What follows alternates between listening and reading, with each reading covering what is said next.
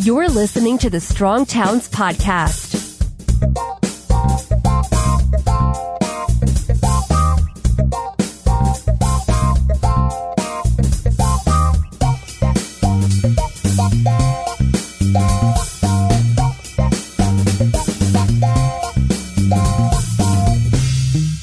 Hey everybody, this is Chuck Marone. Welcome back to the Strong Towns Podcast. Jane Jacobs is beloved by planners and urban advocates for her embrace of walkable mixed-use neighborhoods. However, when I first read Jane Jacobs, that's not what I took away at all. As a civil engineer, as an urban planner, I read her books as a scolding of me and my profession's arrogance, and a call for those who would purport to plan to be more humble in their service instead of master creators. This is Jane Jacobs Week at Strong Towns, and I have on the line with me Nolan Gray from Market Urbanism. He wrote a piece titled Who Plans? Jane Jacobs' Hayekian Critique of Urban Planning. I want to start with a brief excerpt. This is from the piece that Nolan wrote. Quote, "For all the love of Jane Jacobs has received from urban planners and policymakers since her first book was published, her greatest theoretical innovation seems to be largely disregarded. Cities across the country continue to centrally plan the minutia of urban life, from obsessively detailed land use regulations to impossibly ambitious comprehensive plans.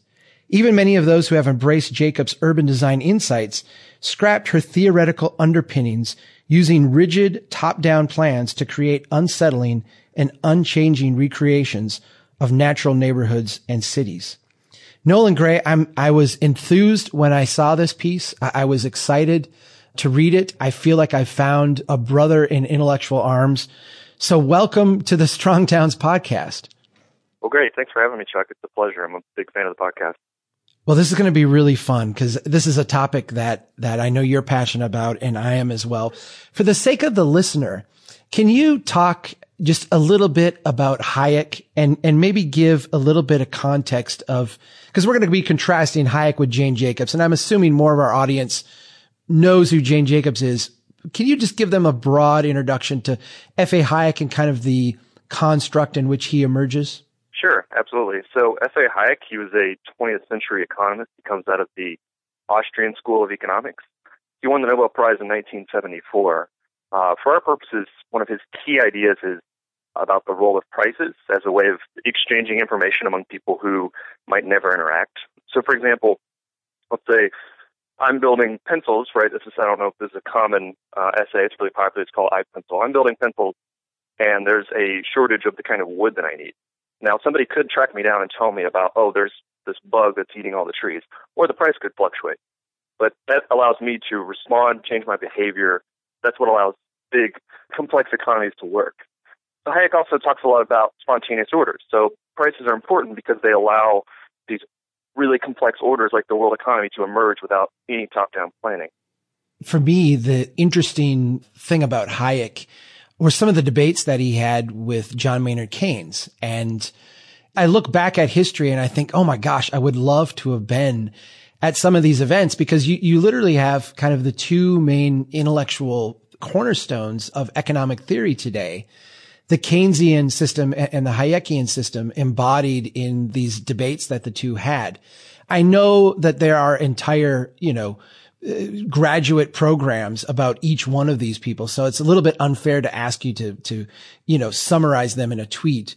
But in a sense, could you talk a little bit about the differences between what has become embodied in kind of a Keynesian approach and what would be more of a Hayekian approach? Sure. Well, the heart of the disagreement is how much can be centrally planned.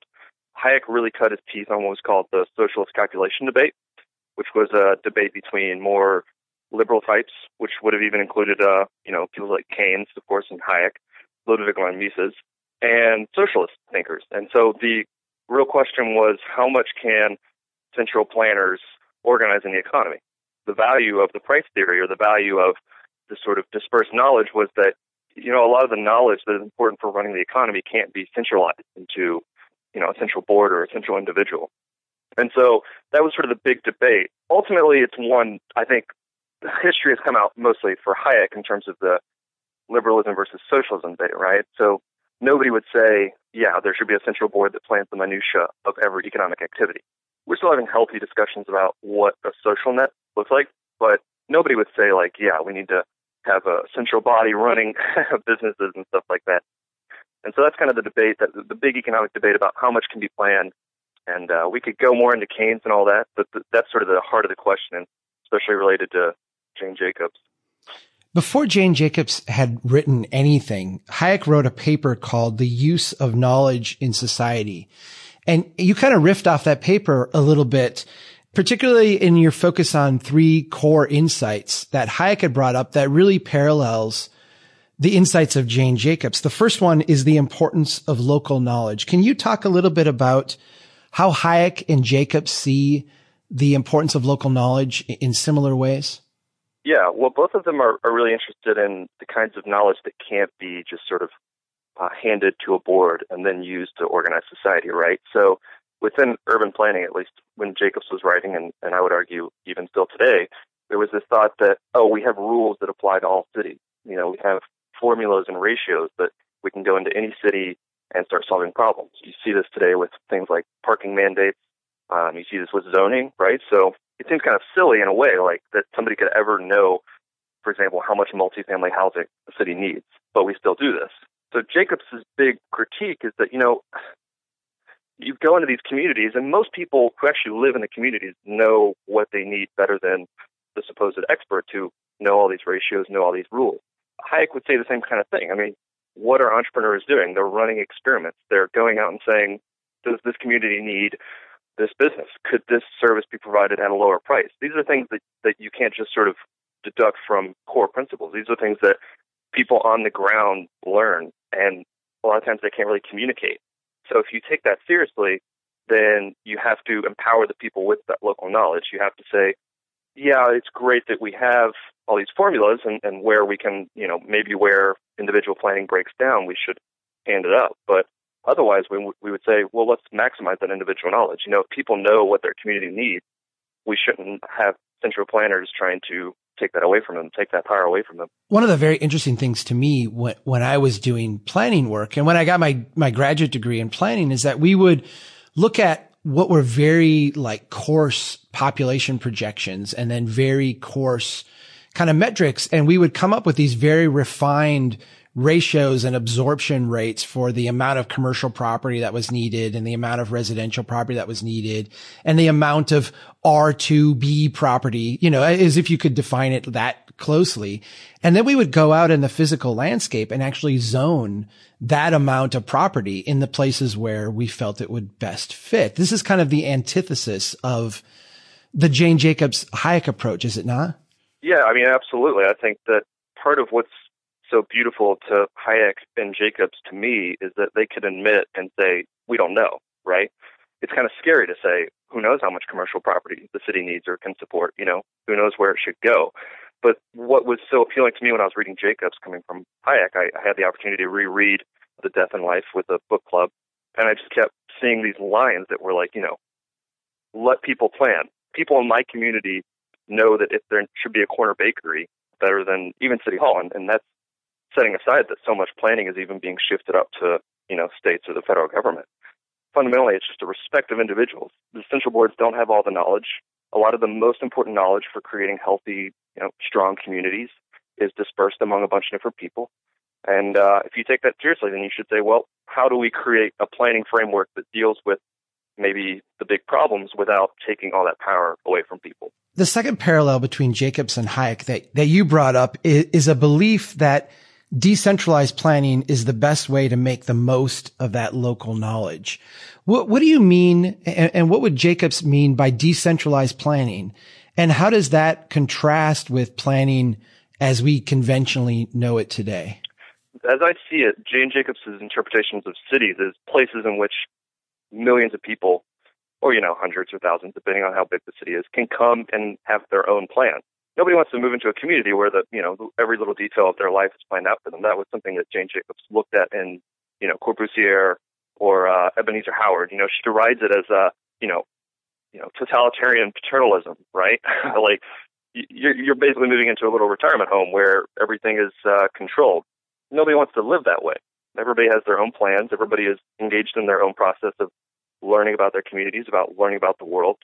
And if you take local knowledge seriously and you want to create great cities, then you need to empower the people who have that local knowledge. So that's where decentralized planning comes in, is it allows for cities to capitalize that knowledge. It seems to me like throughout the history of planning in this country that we've all kind of come to a consensus that when it comes to, say, minorities or disadvantaged groups, that what was done in the past in this mindset was horrific and was immoral and we shouldn't have done it. Yet it seems to me like, the idea of not, who should plan for who is something still, that we argue over, that we have not quite figured out yet. And we almost tend to be that same group of people who did those things that we look back at kind of in horror now today.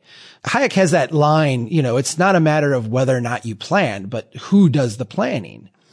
What does Jane Jacobs say about that style of who plans for who, I guess? Yeah, well, I think it's important to even go back to Jane Jacobs' context.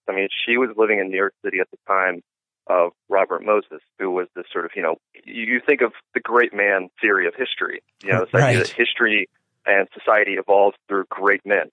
I don't know if Robert Moses was familiar with that, but I could totally see that being like his operating life philosophy, like he was very much like, I'm going to come into New York and we're going to knock down these slums. We're going to knock down these neighborhoods that aren't functioning. We're going to build around the street. We're going to build around the car.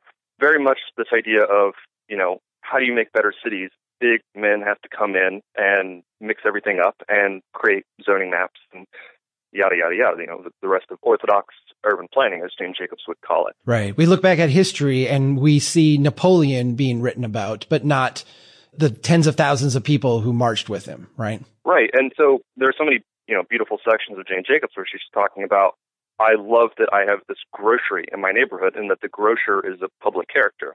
In terms of cities working day to day, it's really the grocer who looks out for his neighbors, or the entrepreneur who, cares for people in the community, watches out for kids as they play on the streets. It's really those people that make urban life function.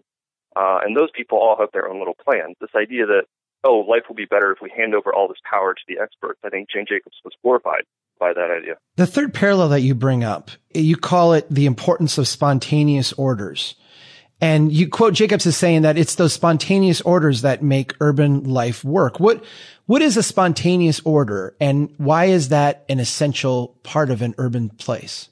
The 5-second definition is spontaneous order is an order that is the result of human action, but is not the result of human design. That's from a Scottish philosopher, Adam Ferguson, drawing from the broad tradition that Hayek also draws from.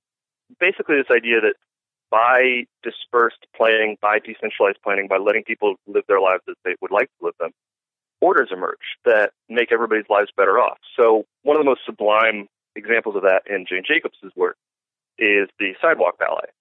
This is the thing that almost everybody remembers about Jane Jacobs, and they think, oh, great, well, the sidewalk ballet, it's this beautiful passage in which she talks about different times of day, different people are using the streets, and by each of them being there, they make for a more interesting environment.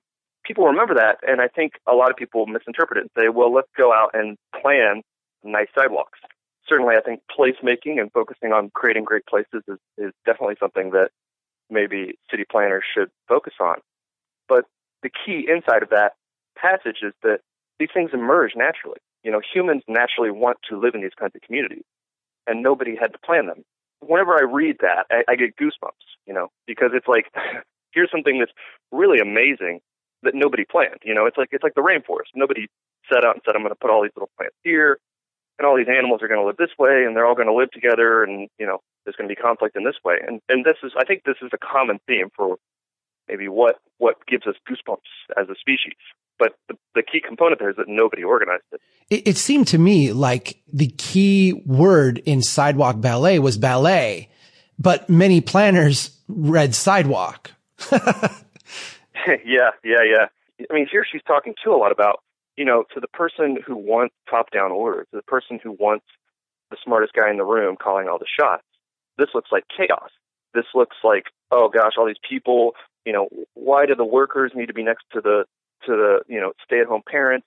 Why do they all need to be mingling together? Why does the kids, they shouldn't be playing in the road, yada, yada, yada. There's this feeling that, we got to go in, we got to control it. But by controlling it, you kill it in a way. And I think we've experienced this over the last 50 years where we've had a lot of top-down control of cities, and we've said, you're going to live over here, you're going to work over here, you're going to shop over there. I think that what Jane Jacobs is really saying, it's a really fantastic insight that I don't think has been appreciated, is, people naturally want to live in these sort of emergent orders. They naturally want to live in these cities where things are mingled together, they're mixed. And this impulse to destroy that, to control that, to put, a straitjacket on it is, it's sad in a way. Now, you brought up the rainforest. I have to say, when I first read Jane Jacobs, I read her and thought, this is Darwin. Charles Darwin is someone who landed on the Galapagos and just sat there and looked at things and said, wow, let me try to understand what's going on here.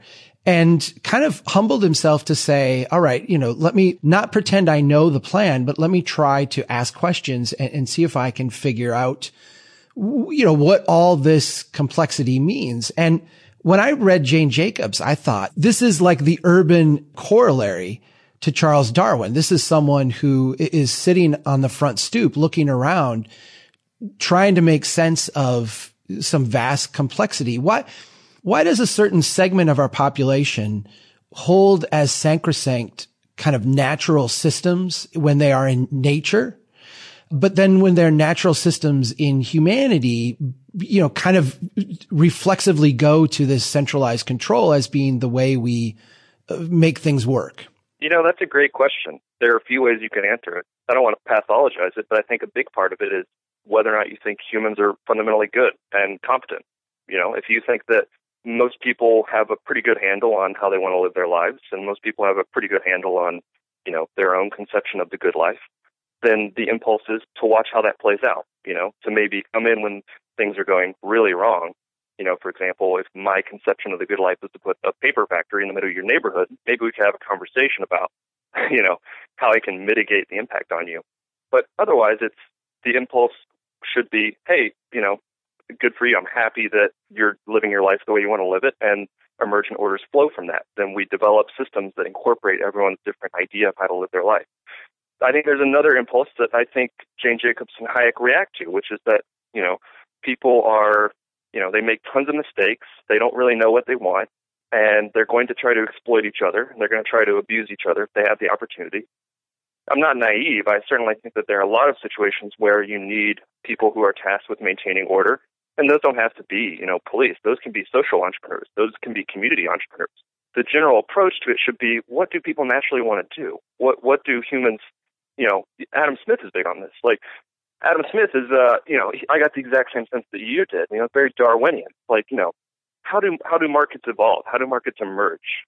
Smith, his theory is, this is just human nature. We just want to trade. We want to exchange. And he talks about that with morality too. How does morality evolve? We have a conversation and we exchange ideas. And in a sense, we buy or don't buy each other's ideas. It's tough because we're naturally inclined to look at things and say, okay, who's calling the shots here? But when we take a step back and say, well, maybe nobody's calling the shots here. Maybe everybody's doing their own thing and this spontaneous order is emerging.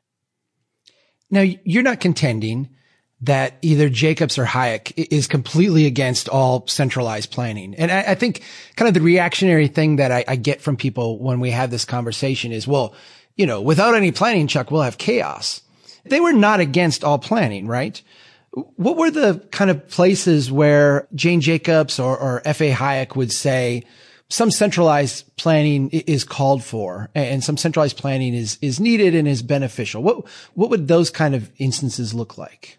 That's a great question. Something that I'm actually kind of trying to work through just for my own, interest, because I'm very interested in urban planning. I'm very passionate about cities, and I've just been trying to sort of, see where do planners fit in this. I think for Hayek, it's pretty straightforwardly that, there is some role for developing good institutions. There's a huge component of that has to emerge. It's this idea of strong institutions that survive. They have to grow organically over time, and it's hard to fake them. But sometimes you can approach a problem and say, how can we change the institutions to make this problem go away? I think Jane Jacobs kind of has the same approach, and I also think that she's I think her main concern in The Death and Life is to say, we got to stop this sort of centralized paternalistic planning that we currently have. An example that I give in the piece was, if you have to plan in such a way that allows for as much decentralized planning as possible. So the New York grid, for example, they planned it out in 1811.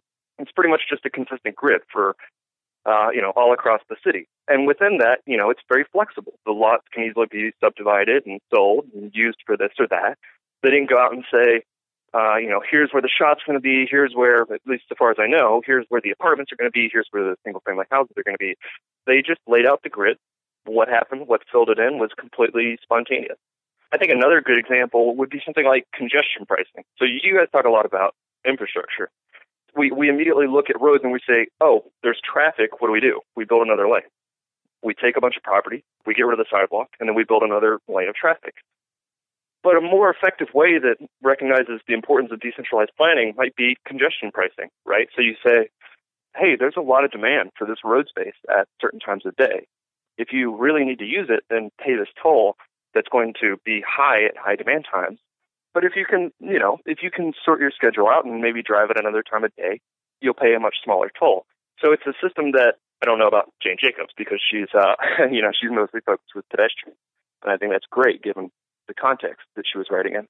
But someone like Hayek, I think, would definitely be like, yeah, that's great. This is a system that empowers individuals to come up with their own plans to accommodate this new sort of order. I'm going to quote the piece you wrote here. You said, where grand plans of this kind are necessary, planners should emphasize flexibility in order to support the dynamism of decentralized planning.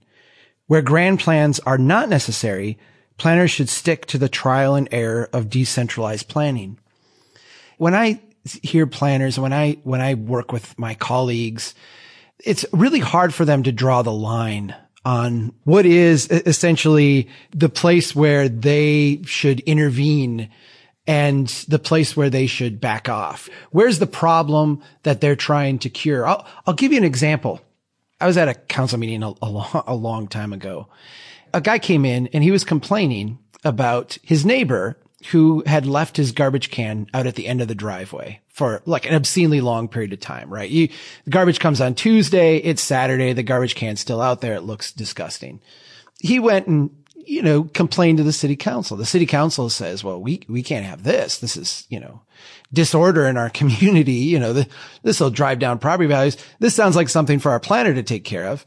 And they turned to the planner and, could you come up with an ordinance and, a fee and a fine and all this stuff. And, the conversation kind of veered off into that. And someone finally asked, hey, did you go talk to your neighbor? Like, did you ever have a conversation with them? Like, maybe they broke their leg or something and, were not able to go fetch their garbage can, maybe, did you ever chat with them? And of course the answer was no. How do we fight that, human impulse to use the power we have, in a sense, to make the world the way we want it to be? Yeah, that's another great question. I think maybe to start with the negative and then move to the positive. I think one of the negative components of this sort of centralized planning regime is that it encourages that behavior. If you see zoning ordinances and land use ordinances as a way to get rid of things in your community that you don't like, then it makes sense what, the fellow did about the garbage cans, right? Yeah. And note whether it's garbage cans or people who don't look like me or people who aren't, at the same price point as me in a housing market. Right. Exactly. Or people who could dilute community character, which is, another very fuzzy thing that comes up a lot that, is troubling. But the positive element of that is that I think we need to have more of a conversation about that. I mean, I think that the positive is that we know for centuries that human societies didn't necessarily have to work that way. You didn't immediately go to a police officer or the city council board to deal with your neighbor engaging in some sort of, unsavory behavior. We had civil society, we had voluntary organizations that worked to organize people and deal with these sorts of problems. And I think that there's a lot of interesting research, especially coming out of, institutional economics about how do you organize communities to where these problems can be solved peacefully? And I think that's really exciting. I think it's exciting having a conversation is the first step. people don't know their neighbors. And I think that that's, really disastrous. I think another part of this might be just this fear of neighbors. I think we're taught to be afraid of our neighbors. I was walking home from work the other day, and I live in one of the safest parts of the country. I live in Northern Virginia. It's a suburb of D.C. This kid was like, "Hey, come out and play." I overheard it. I try not to listen to music. I try to be embedded in my community to some degree. And the kid was yelling into the window to their friend, "Hey, come out and play." The kid yelled back, he's a 7 or 8 year old kid. "Oh, I can't come out until my dad can come out and watch me." And I was kind of surprised by that. I was like, this is really a safe area. Like, I see kids playing all the time out here. And I think that that's another kind of pernicious element of this whole, we have to go to the police, we have to go to the state to solve these problems, is that it makes us fear our neighbors because we're not used to disagreeing with them. We're not used to negotiating with them. And I think that's a skill that we're going to have to recultivate if we want to create, for example, a strong town, stronger communities. And I don't know a lot about that, but that's just sort of my thought on where we go from here.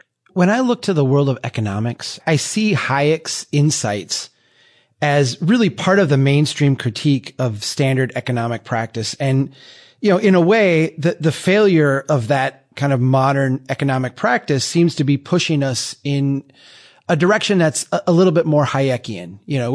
I think you could maybe argue that a little bit, but it seems to me like we're moving in that direction.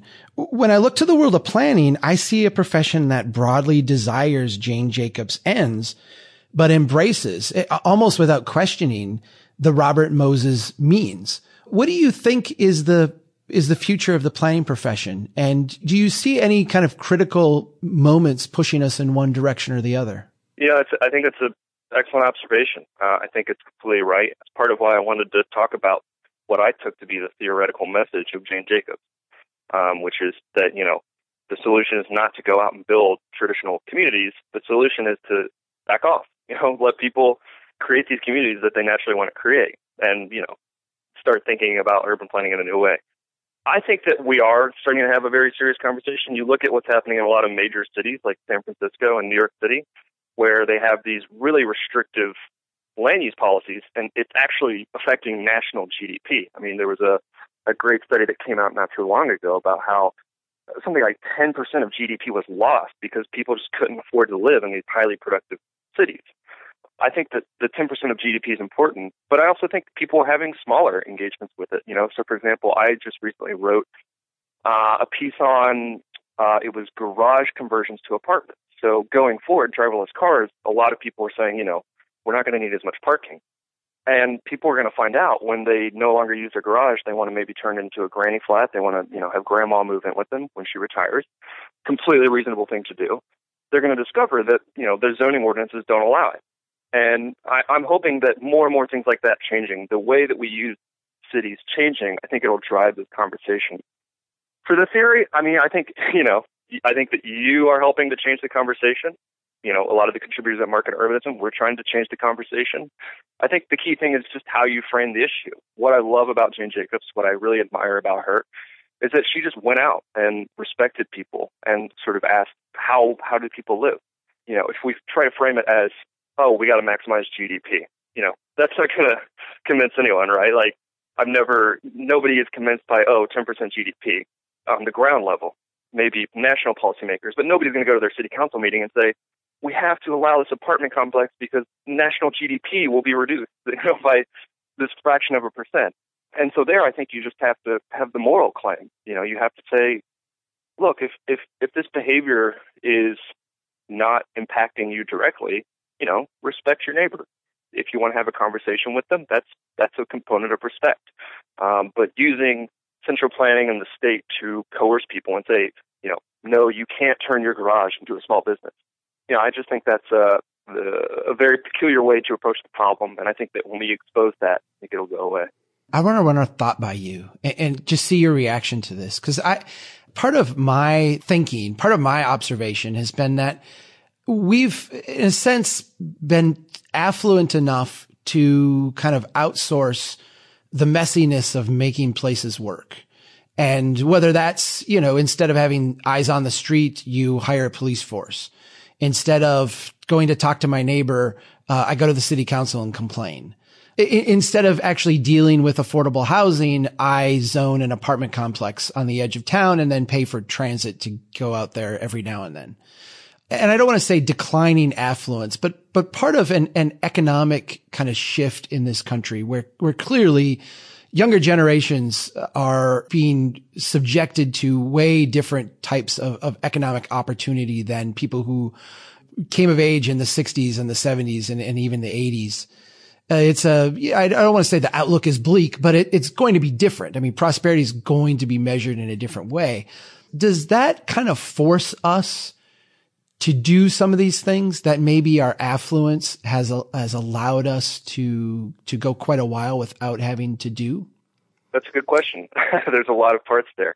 I think that definitely the way we fund infrastructure has led to a lot of unsustainable results. So this idea of the federal government paying capital costs or the developer paying the capital costs and then offloading the operating costs. I think now that we're ending the sort of life cycle of a lot of these roads and a lot of these bridges, I think we're realizing, oh, wow, this is a lot more expensive than we thought it was going to be originally. I definitely think, and you guys are driving that conversation. I definitely think a lot of cities are realizing that. You look at what cities are doing, and they still have this idea that infrastructure will save them a lot of times. I think a lot of cities are changing that. But, this idea of D.C., for example, D.C. just built the streetcar. I mean, this is millions and millions and millions of dollars. It's not entirely clear what value it would create for the community that, maybe smaller projects could have done. But there was this idea, we need to revitalize this community. What do? We put in more transit infrastructure. Now, I would be fine with expanded buses, but I think that, as cities become more cash-strapped, as cities, they have to get their budgets in order, especially as globalization, drives more competition among cities. I think that cities are going to have to start taking that more seriously. I think that the real key thing is to get the funding stuff down. If the federal government is making it easy to engage in this kind of shenanigans, I think you're going to keep seeing it. But, you probably know a lot more about this subject than I do. It just seems to me like you look at a place like the core of Detroit, or you look at a place like Memphis, Tennessee, where I've been able to spend a fair amount of time. And these are some of the most innovative environments around. And culturally, they're great. Economically, they're really vibrant and productive. But it's almost because their desperation has forced them to be. And, I come to a place like mine where, this is one of the poorer towns in Minnesota where I live. Yet on the affluence scale, it's pretty high. I mean, we're doing okay. There's a lot of our problems that I see people in Memphis, for example, rolling up their sleeves and trying to figure out that we just simply outsource and expect someone else to take care of. Maybe I'm trying to put a shiny veneer on decline, but I am like more of an optimist than a pessimist when it comes to what I think is going to be some of the contraction of our cities and kind of a reshaping of how we do things. Do you share that optimism? I mean, is that maybe a silver lining that you see as well? Yeah, I mean, I'm absolutely an optimist. Even when I can't give a good argument for my optimism, but I think I can in this case. I think that what you're seeing is a lot of interest in urban living, and even suburban living. I mean, a lot more people are moving into cities and the cities that surround them. And I think that look at for example, the suburbs. I think there's so many amazing opportunities there. I'm not one of these people who thinks that suburbs and single family housing needs to go completely. I very much buy into if you can pay for that and you can afford the cost, I'm happy to let you live that way. And I don't even think that necessarily by definition single family housing is bad. You look at other countries and they don't have these minimum lot restrictions. They don't have all these setbacks that force all single family houses to be super spread out and, of course, as you guys have pointed out, financially or fiscally unsustainable. I think that we can start looking at these small changes. I mean, it's so easy to make so many of these positive changes. If you could go into one city and get rid of minimum parking requirements, you would immediately just empower people to start thinking, what do we do with all this space? And we talk about all this fiscal strain, but in an important sense, we're very wealthy. We have a lot of smart people. We have, we're some of the best entrepreneurs in the world. I'm talking about Americans here, and be a little patriotic for a moment. We have some of the best people in the world, and once we free them up to do what they might want to do but currently can't with their land, I think we're going to see some amazing things. And it's all about the small stuff. I wrote the garage piece. I wrote about trailer parks too, and why they work so well. These are small changes that could really have a positive impact. And that's why I'm an optimistic. It's really not hard to say. We could say to a community, hey, we have all these restrictions that made sense in maybe 1940. Can we get rid of them? And just starting that conversation. I think once we get into the mainstream, strong towns and a lot of other groups are doing, I think that we'll have a really interesting conversation about what kind of communities we don't want to live in. I think another important thing too is not getting so wrapped up in the culture wars of everybody should live in Manhattan-style development, or the flip side of that is don't try to tell me I don't get my single-family home. I think that my approach to urban planning issues is healthy cities would create opportunities for everybody to live the way they want to live, assuming they can cover the costs. My interest is, how do we get to that point? How do we get to that point where everybody can live the way they want to live? I think that right now a lot of the conversation is focused on suburbs evil, or down, urban progressives evil, suburban conservatives evil. This is part of the problem with national politics in general, is that people who want to live differently than us, they must be bad in some way. I kind of think that if we overcome that way of speaking and just have a frank discussion about how do we build stronger communities, how do we build more financially sustainable cities, I think we can make a lot of progress.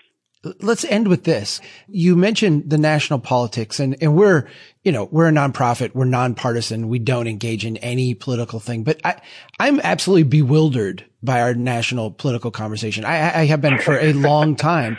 And I say that not because the personalities are crazy, which, I think you could say that, but I don't hear the actual issues that I care about in any way being defined or discussed, let alone any type of solution to, or response to any kind of problem.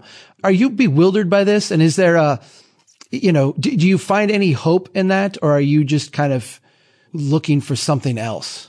Well, I said I was an optimist a few minutes ago, but whenever I read anything about national politics, I have to check that. My focus is on cities and communities. And I think that when you look at it at that level, when you can really get people together and have a face-to-face conversation and say, hey, I want to start a business in my garage. Oh, well, we have this restriction that prevents that. Let's get rid of it. When you really have that face-to-face conversation, you don't have these sorts of, ridiculous national discussions that are going on over Twitter, which, I would say probably is not the healthiest way to have a disagreement. I think another big part of it, too, is just the scope of what's under political control. Going back to this idea of letting people live the way they want to live. If you have institutions that make sure that people's decentralized planning has a positive impact on the community rather than, say, a negative, so you make them internalize sort of the negative components of what they're doing with their land, or you make them pay the full price of the extra infrastructure that they might need. I think that if you depoliticize a lot of these issues, the sort of anger and aggression will largely go away. This idea of, if you get the central planning board in, I think, or, the police involved, or, the federal regulators involved, I think things get a lot nastier than they need to be. Certainly not to say that those people are never necessary. They're necessary, I think, in a lot of circumstances. But I think if we start having more of a conversation about how can we come together and really just meet face to face and just take an honest look at the policy issues, I'm a lot more optimistic on that. And I don't know. I don't say that because I think it's going to lead to my policy goals. I just say that because, whenever you have a problem, it's so much easier if you have people in your community coming face to face. It's a big issue. It's scary. It's so scary. I don't think about it that much. I mainly think about things like trailer parks and garage businesses, but I don't know. There's a lot of interesting talk going on in this field.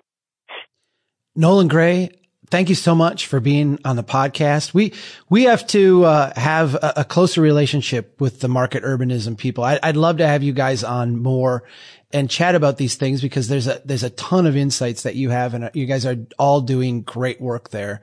So thank you so much for taking the time. I really appreciate it. Well, thanks so much for having me. And thanks everybody for listening. Take care and keep doing what you can to build a strong town.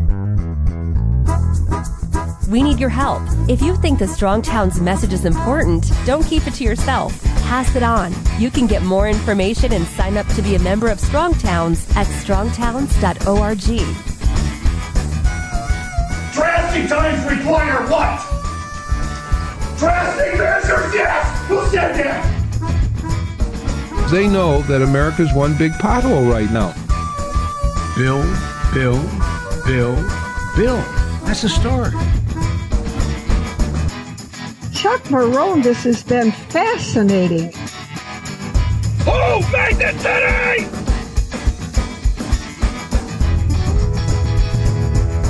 I like you. I like your vision of the world. The United Nations Earth Summit, Agenda 21. Yeah.